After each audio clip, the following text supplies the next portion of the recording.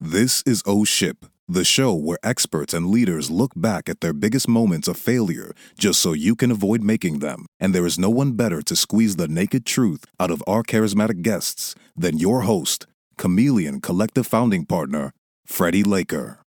Hey everyone, and welcome to another week of Oh Ship. This week we have a really interesting subject. Whether you are cannabis aficionado or interested in the industry for professional reasons or investing, whatever the reason may be, a lot of people I know right now are very, very interested in the cannabis and CBD space. I have friends that have invested. I have friends that are working actively in the industry. I have friends and colleagues that are producing marketing and sales initiatives and fundraising in the cannabis space. But no one I know really knows the space as well as the chap you're going to meet today called Jeff Arbour. And I've known Jeff for maybe 15, 16 years. I met him back when he was the SVP of North America for an incredible mobile agency called Hyper Factory. He, funny enough, met him because he was ranked in the top 30 under 30. I think he was number one on one of these top 30 under 30 lists. And one of my closest friends and partner in Ike Moen Group was number 2. And I remember thinking, I got to meet this guy because I was quite a big fan of the guy who's number 2. So Jeff and I ended up meeting up in New York. We ended up becoming lifelong friends and even in business partners in multiple adventures, including a cannabis company called Nana and Pop that Jeff is the founder of. And today, what I really want to focus on is the lessons that he's learned with all the years he spent in the cannabis space, of which there are many. But I'm going to save all those great stories for him, and you're going to hear all about them on this week's episode of Oh Ship.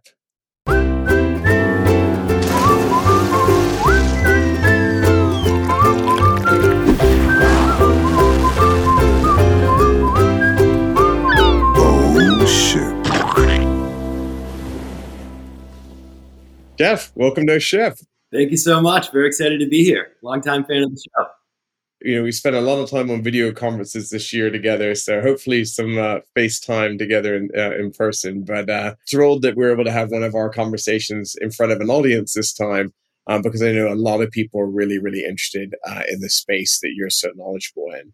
I think, I handle a ship in lots of different ways. Sometimes I like people to give an introduction of that kind of summarizes some of their experience. But in your case, if you don't mind, I'd like to break this out into chunks because I think understanding the journey that you've had at all these different stages to become an expert in this field, I think is really interesting. And what I was going to challenge you with today is, as we talk about these different stages of your kind of even evolution, understanding maybe some of the lessons that you've learned at each stage. Because I think, a lot of people are experimenting in the space right now. They are jumping in sometimes, both feet, whether as an investor or as an industry, but we're seeing a lot of this go wrong. I guess let's start by, could you tell us your beginnings of your journey with cannabis? Yeah, absolutely. It's an interesting industry. It's an exciting industry. And, it really first caught my attention from a career standpoint in the summer of 2016. At that point in time, in the November elections, adult use legalization was on the docket in, I believe, 3 or 4 states, Massachusetts, Nevada, and California being the largest. At that time, I believe there was only 3 adult use cannabis markets, those being Colorado, Washington, and Oregon. And so I went to school in Colorado and I grew up fully immersed in cannabis and in cannabis lifestyle. And so as those markets were kind of turning, I just couldn't not be a part of it. I couldn't be a part of the cannabis sector, something that I've been really passionate about for a number of years. And I knew I wanted to get involved, but I had no idea what I wanted to do. I really had no idea how the industry operated other than what I was reading in press releases. So being the dive into the deep end headfirst type of person that I am, I found an opportunity to get a foot into the industry, actually through a cannabis-focused venture fund in LA. Again, this was very, very early on, as there wasn't quite a few venture funds in the sector as a whole. I'll call them a venture fund, and basically had an opportunity to work with them and sort of help them figure it out, whatever figuring it out meant. And so I packed my bags after living in New York City for 16 years, my entire adult life. And I moved out to LA and really used that as an opportunity just to figure out like what were the moving parts in the industry? Like how did this whole thing work? And I met with anyone and everyone. And so I spent about a year in the LA market, again, just kind of mucking around, taking any consulting assignment that came my way, meeting anyone, meeting everyone, and really, kind of learning that side of the business. What I realized in that time period was a lot of the cannabis brands and operators were based out of LA. However, a majority of the cultivation was in Northern California. And so I myself, I've spent most of my career in marketing and advertising and brand development. And so I got a kind of handle on how that worked by being in the LA market for a year. But I never really knew about cultivation and genetics and manufacturing above and beyond a few failed home grow in college. So realizing that at the end of the day, like the industry doesn't work without the flower. Like the plant is like the essential component. And again, I really had no idea how it grew, what it took to cultivate cannabis, or the various differences of indoor to outdoor to greenhouses. And so I actually had the opportunity to work with a group in Northern California, and I moved up and I lived on their cannabis farm for 6 months. I remember when you told me you were doing this, and look, I obviously have incredible amounts of respect for you as an entrepreneur, but that was a pretty big ballsy move. And there one part of me was like, this is genius, because back then I don't think I was a bigger believer as you were, but there was clearly going to be a big opportunity there. And you're basically jumping into actually going into a farm. I thought it was a little nuts, but I had to respect you for it. Yeah, I mean, it was absolutely crazy, right? It's not something that I think most people would do. But, for me, when I entered the cannabis industry, I had such a passion for the space, right? I had such a love and such a connection with the plant stemming from a very, very young age. So, like, it made complete sense to me.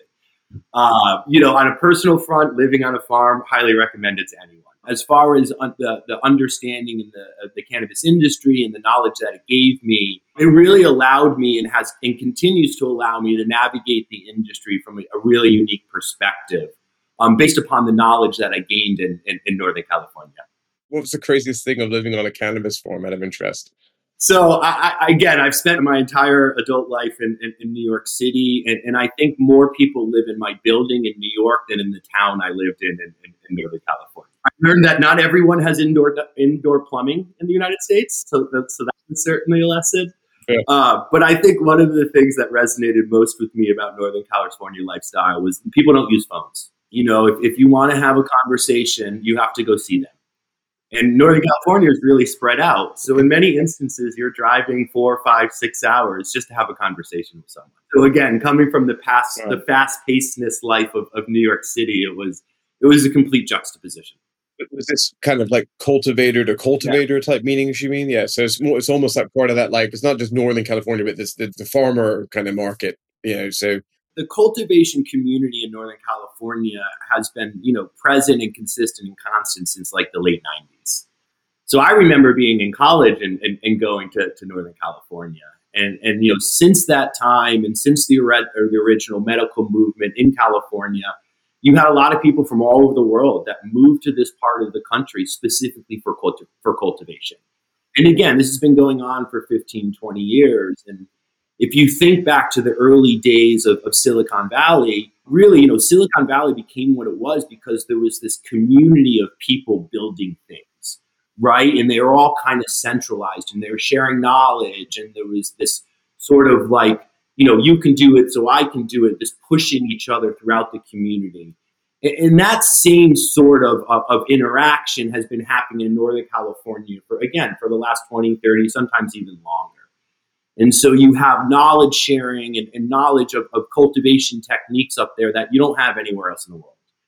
And so really for me, it was an opportunity to learn and appreciate the legacy market, the market that was there that got us to where we are today, really learn about genetics and cultivation methodologies and, really what does it take to grow, cannabis? What does it take to grow good cannabis, great cannabis, and then the best cannabis in the world? And it was a great educational experience. And just the people that I met was a lot of fun. We're going to get to where you're at today, because I think that you've identified some really interesting opportunities in the market. Can you say if there's anything you kind of learned from that LA, even farm, experience? So you've got like a year or two there. What did you take away from those couple of years that may have potentially influenced some of the thinking for how you've kind of set your vision for your business today?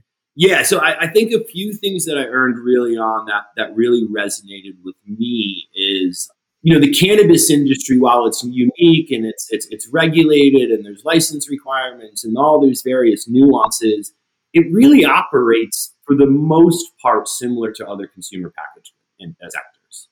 You have, wholesale producers, you have contract manufacturers, and you have brands.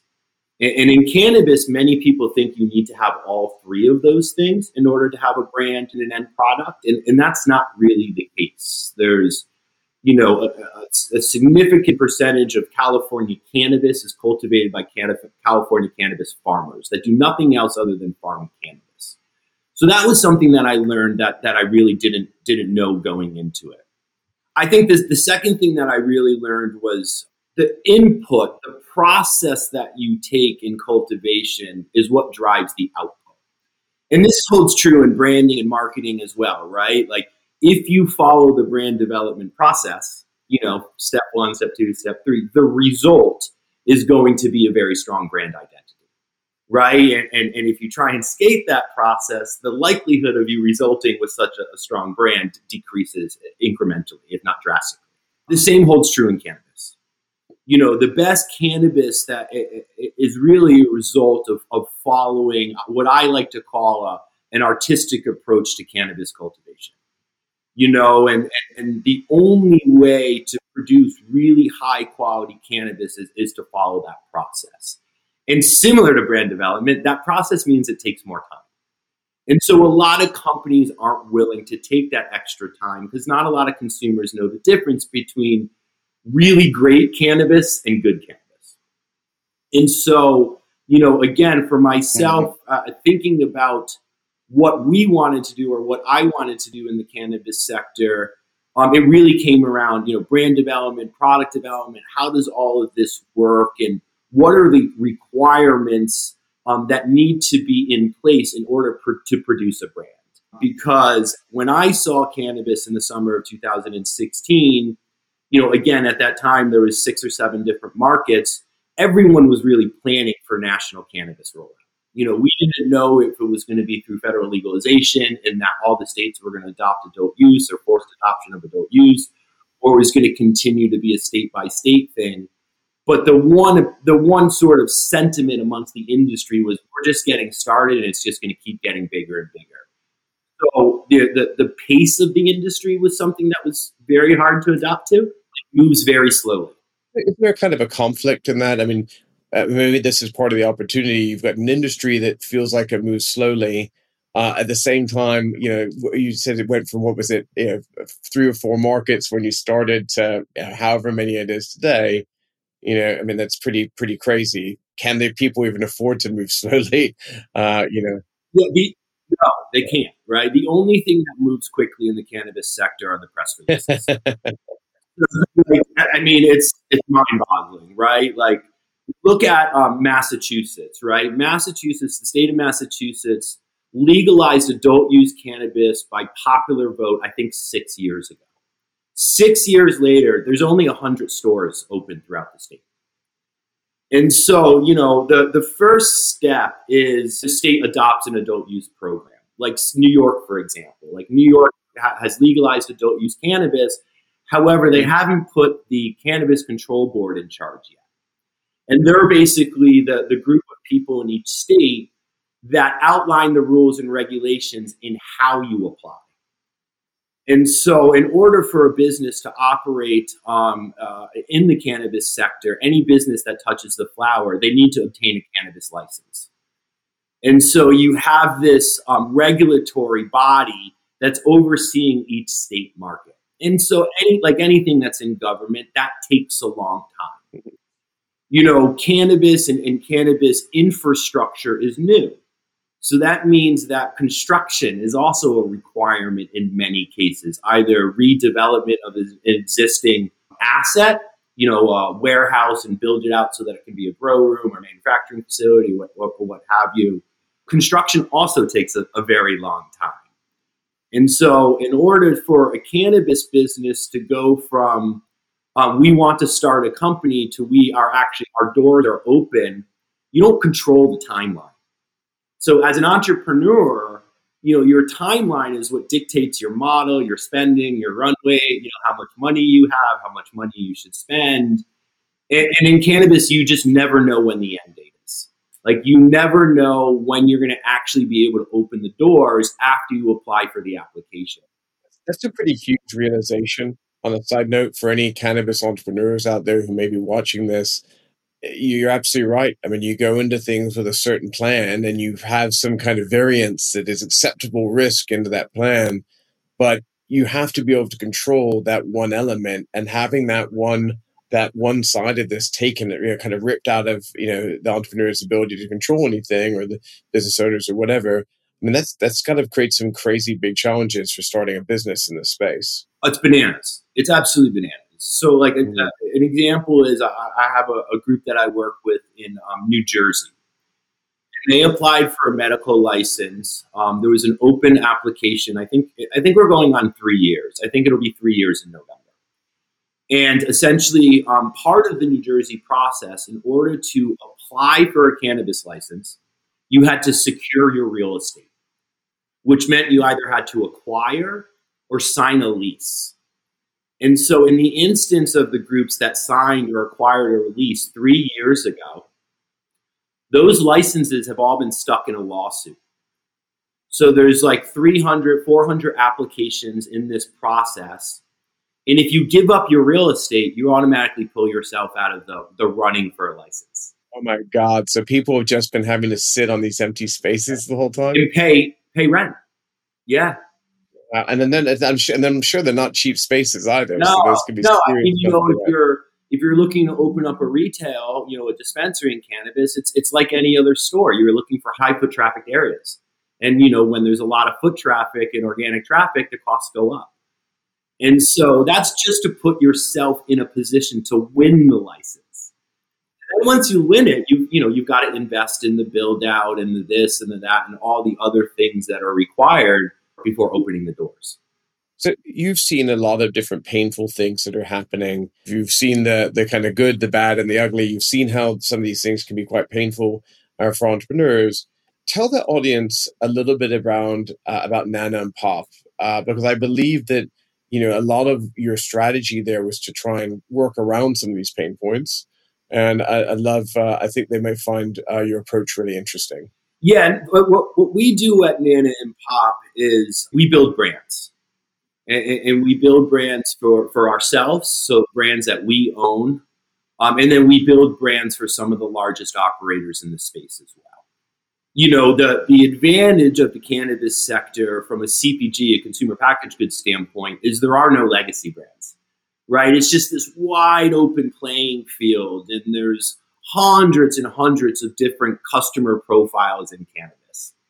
And so for someone who spent their career working with, Coca-Cola and AB InBev and Procter & Gamble and Unilever, it's like a dream come true, right? Because you have all these customers that you can go after, and the opportunities and the strategies available are limitless, if you will. So what we do is we looked out across the brand landscape, and we built brands for audiences that no one was really addressing. And what we do is we partner with cannabis license holders in each adult use markets.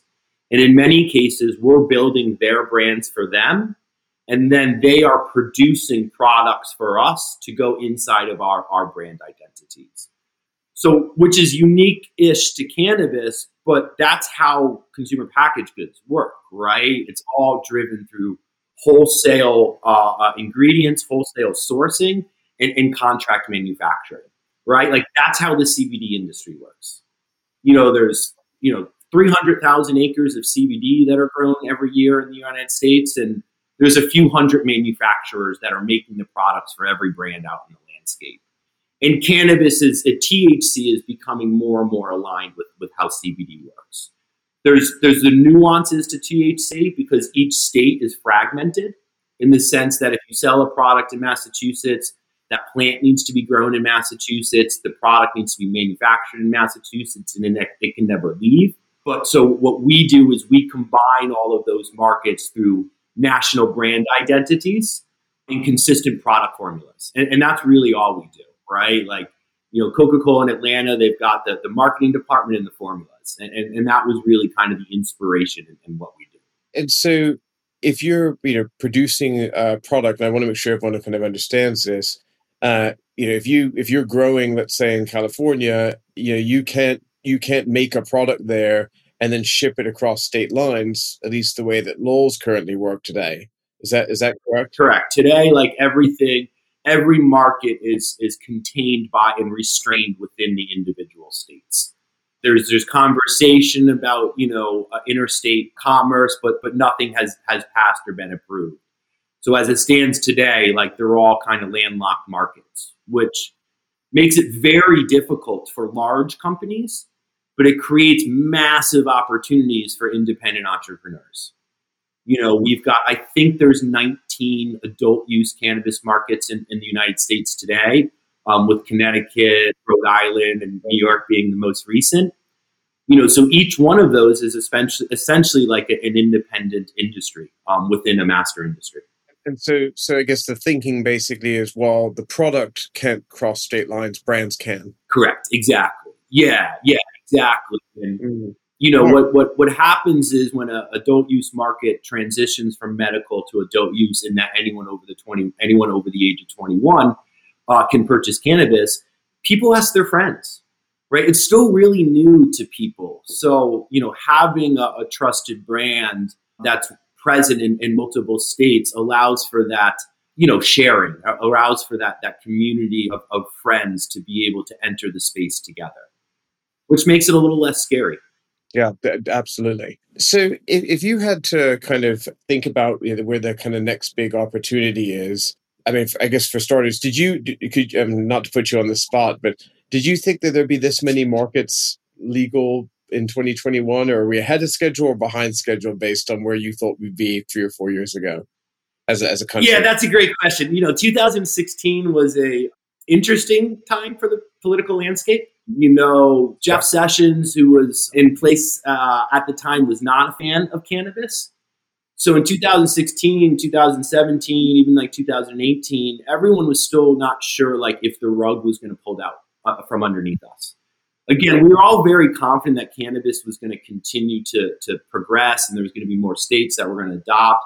But really, at the end of the day, it's a political topic. It's a political subject. So life and death is dependent upon what does or does not get approved. So I knew it would be bigger. Mm-hmm. I knew that new states would adopt. There were certainly some states that are now adult use markets that I would have never had anticipated. Virginia adult use program went into action July 1st of this year. And like Virginia was not a very friendly place to get caught with cannabis. And so that was certainly a shock. States took a lot longer to scale than I had anticipated. Everything took a lot longer from a financial standpoint for businesses to start, pushing out revenue and start, making margin and start becoming profitable. And really the main driver to that was going back to that timeline conversation and the regulatory and the fact that you don't control the timeline. What do you think the odds of national legalization is at this point in the next 5 years? I think it's inevitable, right? I don't know when it's going to happen, but I do think it's inevitable. But even once they announce it, it's going to take them forever to figure out how it's going to work. And it took Massachusetts, 5 years to open up a dispensary. Imagine how difficult it's going to be when you try and get all these states to work together. Because, the more developed markets, the operators that are there are large, right? And their operations are large. And so you have a certain group of people who are pushing for federal legalization simply because they want to start selling products above and beyond the states that they're in. right? Like Oregon grows enough cannabis every year to last Oregon 7 years. What are they doing with all this extra cannabis out of interest? I mean, most of it is getting, sold illegally in the traditional market. Traditional. Yeah. So but a lot of it gets disposed of. And like to dispose of cannabis legally costs money. Like you have to pay a service from the state to come out and get rid of it. So there's kind of this balancing act where there's a group of existing operators who are certainly pushing for federal legalization. There's a group of operators who are against federal legalization. At the end of the day, the people are going to decide. I think if I'm a governor or if I'm, in like Colorado, I want to keep as much revenue in Colorado as possible. On some levels, for certain states, that is to their benefit because it's almost like how Amsterdam or the Netherlands became kind of like a tourist destination. You can get some of that same thinking within the U.S. Yeah. It's probably what Nevada wants. Yeah, that makes sense. Absolutely. If you think about, if you're an operator and you built this big cultivation center in Massachusetts, and all of a sudden federal legalization happens and it's lower cost to produce cannabis in California. I mean, to build a cultivation facility in Massachusetts, you're looking at $20, $30, $40 million. So there's a lot of money in the space in each of these states, and those operators are going to be against federal legalization. So changing gears a little bit, a lot of people I know come to you for advice around the space because you know it so well. Would you be comfortable sharing, again, I'm not looking for a specific example, but maybe some examples, though, general examples of common mistakes you're seeing people, even if you're just hearing about it third party, of people trying to enter the cannabis industry, whether it's as investors or starting new businesses? My biggest advice, like, if you don't love cannabis, don't do it. There are so many sectors that are rapidly growing, move very quickly. There's not a lot of regulatory. It's a very, very difficult space. And if you don't enjoy the space, I'd recommend looking somewhere else. So you're saying, while there is a big opportunity, this is not for the faint of heart. The cannabis sector taught me patience. And coming from, someone who's built tech before, or someone who comes from the agency world before, or it's constantly like, let's move fast, let's break things, let's apologize later. You can't really do that in cannabis. So just know that if you're going in, like, it's going to take a lot longer than anticipated, which certainly is the case in any startup or any business. Particularly, more so. I think some of the mistakes that people make is like, it's weed, so it's going to be easy. Like, of course I can, out operate the weed guy, the cannabis guy. So I think there's a lot of bravado or arrogance when you enter the space, which I had as well. Admittedly, it's very difficult to navigate. I've had quite a few friends from past lives and past industries kind of consult me before coming into the space and enter the space and then immediately leave it. It's still very new. It's still in this process where the foundation of the industry is solidifying. So it's difficult to build on top of quicksand. But in an industry that is moving, slow or quickly, being first and obtaining early leadership positions is immensely valuable, because cannabis legalization and the cannabis movement is not just a United States thing, right? Like, this is happening globally. Mexico just passed recreational cannabis. Obviously, Canada is completely legal. There's a bunch of Caribbean countries that have adopted programs. And there's a lot of things going on in Europe. There's a lot of movement amongst the medical platforms in European countries. And there's a lot of conversations and steps towards adult use legalization in Europe as well. So, I think people thinking that the industry moves as quickly as the press releases is certainly something that I've been guilty of as well. You mentioned something earlier, which I think is a fun subject to go back to. And I think you talked about the weed guy, so to speak. And I think there is this, at least even in my understanding of the industry, this kind of disconnect between some of the images, especially frankly of people of a certain age who, even I think about marijuana to me, and when I think about like my high school years or whatever in the 90s, it was like, head shops and black light posters and Grateful Dead t-shirts. And I don't think that's just not today's cannabis world, right? And I'd love to kind of get your sense of this kind of perception versus reality, and maybe even really the reality of where it is today and where it's going to be going in the next couple of years. I think would be really interesting. Yeah, I mean, if you look across some of the purchase data in California, the largest demographics and audiences that are going in to purchase cannabis products inside a dispensary are over the age of 40. Like, significantly larger percentage of people are over the age of 40 that are purchasing products than under the age of 40 in dispensaries in California. And so we've seen this, this big increase in baby boomers and consumers using it over the age of 55, this whole demographic and audience that grew up, cannabis being illegal, but also we're children of the 60s, right? Where cannabis was kind of like its first coming out phase, if you will, in a major way. And so we're seeing these older audiences adopting to cannabis a lot faster than anticipated. I think the reason why you see these older audiences initially being the larger demographics at the dispensary is because the younger demographics are still using their guide, right? Still calling the person on the beeper or having someone come deliver the cannabis that they've been getting it from. Oh, wait, hold on. I'm going to check that on their beeper. Yes. They're going to use their beeper. Yeah, we still use. So I can't let that one. We still use those in New York. I would love to see someone who had a beeper. So Jeff, I want to go be conscious of time. We had a great question from the audience, so I'd like to read to you. And it said, "Hi Jeff, is it possible to integrate the cannabis sales and restaurant business? I feel like providing big as food with cannabis to give munchies taste would bring a lot of $. Yeah, love the question. Love the sentiment. Yes. So cannabis lounges and cannabis consumption lounges, which are basically, places where you can consume cannabis on the grounds and they serve food and other items. The first one opened in California a little before the pandemic, maybe 6 months before the pandemic. And cannabis lounges at the time in California were only legal in West Hollywood, I think. Since that time, over the course of the last, 6 or 7 months, New York adopted consumption lounges as their initial bill. So when the state of New York came out and said, we're going to legalize adult use cannabis, they also said they were going to legalize cannabis consumption lounges, which would basically be those establishments where you can serve food and cannabis. Since New York has come out and said, we're going to do this, Nevada has legalized consumption lounges, as has Illinois.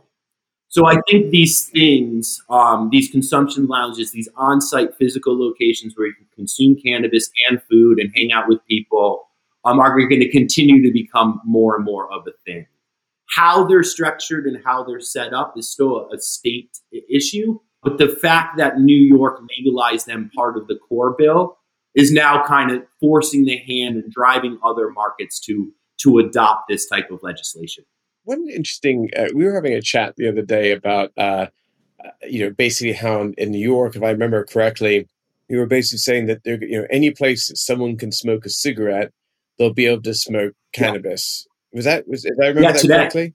And so it's like that today. So again, shows what happens. I haven't left, I haven't been up to New York in a year. Can't wait to get traveling again on a side note. But, specific to this, do you think, if that's the rules, do you think you might find more smoking spots start to emerge, not because they want to enable tobacco smokers, but because they want to enable cannabis smokers?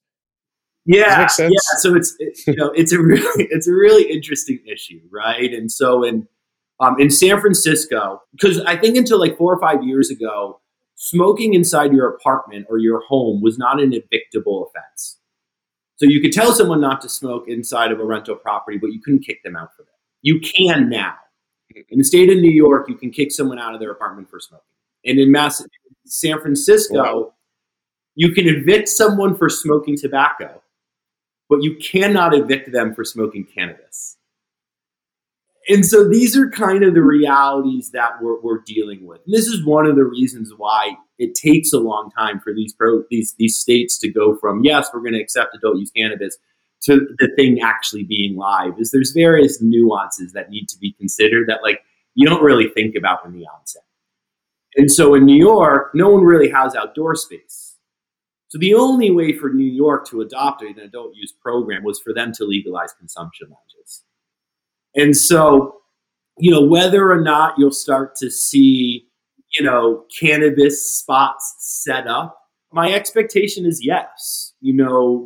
Connecticut just legalized cannabis as well. And part of their program is you can consume cannabis wherever you can consume cigarettes as well, as long as it's on private property, like parks and things like that, wherever smoking tobacco is banned, as is cannabis. So we'll see what happens. The streets of New York always kind of had a hint of cannabis to them. I would say it's increased a little bit since the program has been enacted. But what's to come at scale, we'll see. A lot of new cannabis consumers will never smoke cannabis, right? They'll consume it through edibles or beverages or other form factors, which are increasing in popularity because of the whole smoking element. And some people just don't want to smoke. Yeah. So on that note, great transition where some people just maybe don't want smoke, but some people may want smoke. So we've got a question from the audience from Brett McCall. And he says, as the industry matures in the first U.S. states like Canada, Oregon, Washington, Illinois, etc., do you see more of the quote-unquote nuance, taste and feel profile becoming more relevant and lower THC products becoming a trend? Yes. Taste is everything. Inside the cannabis plant, you've got different cannabinoids. You've got CBD, you've got THC, THCA, THCV. We'll kind of leave that. In addition to that, you have what's called terpenes. And terpenes are what make up the flavor and the smell profile of any vegetable or fruit. And so terpenes are found in cucumbers and in limes. They're also found in the cannabis plant. And the terpene profile really dictates how the plant smells and tastes. And the effect of cannabis is more associated with the smell and taste than the THC amount. This is all kind of new stuff. This is all kind of new-ish knowledge, but in more advanced markets like California, like Colorado, like Oregon, like Washington, cannabis connoisseurs, no one's going into a store and asking for the strongest cannabis, right? I've never walked into a store in my entire life and asked for the strongest wine. And I think most wine drinkers would say the same thing. That's a great point. A lot of this comes down to knowledge. We as a country have not been able to study the cannabis plant, medical or for adult use otherwise, ever. It used to take 7 years just to apply to conduct a hemp study at a university. And so there's very few studies in the US, so there's very few reputable knowledge sources. That's changing drastically. And so the abundance and the presence and the importance of terpenes and how it affects the smell and the taste is still relatively new from an industry perspective, but it's really going to dictate the qualification of real high quality cannabis versus everything else in the long term. It's all about taste and smell. And if you're new to cannabis and you're wondering what to do or how to what different strains to try, the nose knows. Smell it, right? If you lean in, your body's probably going to have a good reaction. If you lean back, maybe not so.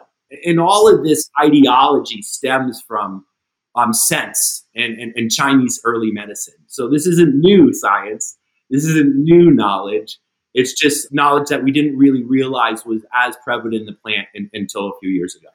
That's actually a nice high point to kind of end this week's episode, Jeff. I think talking about the business, but also, frankly, appreciating the product for what it is. The best thing you can do to support us is give us a like, share the content, or our favorite, subscribe. Whether you're on YouTube, subscribe. If you're on Facebook, or follow us, or on LinkedIn, follow me. You can see all of this if you want direct links to any of these platforms at oshipshow.com.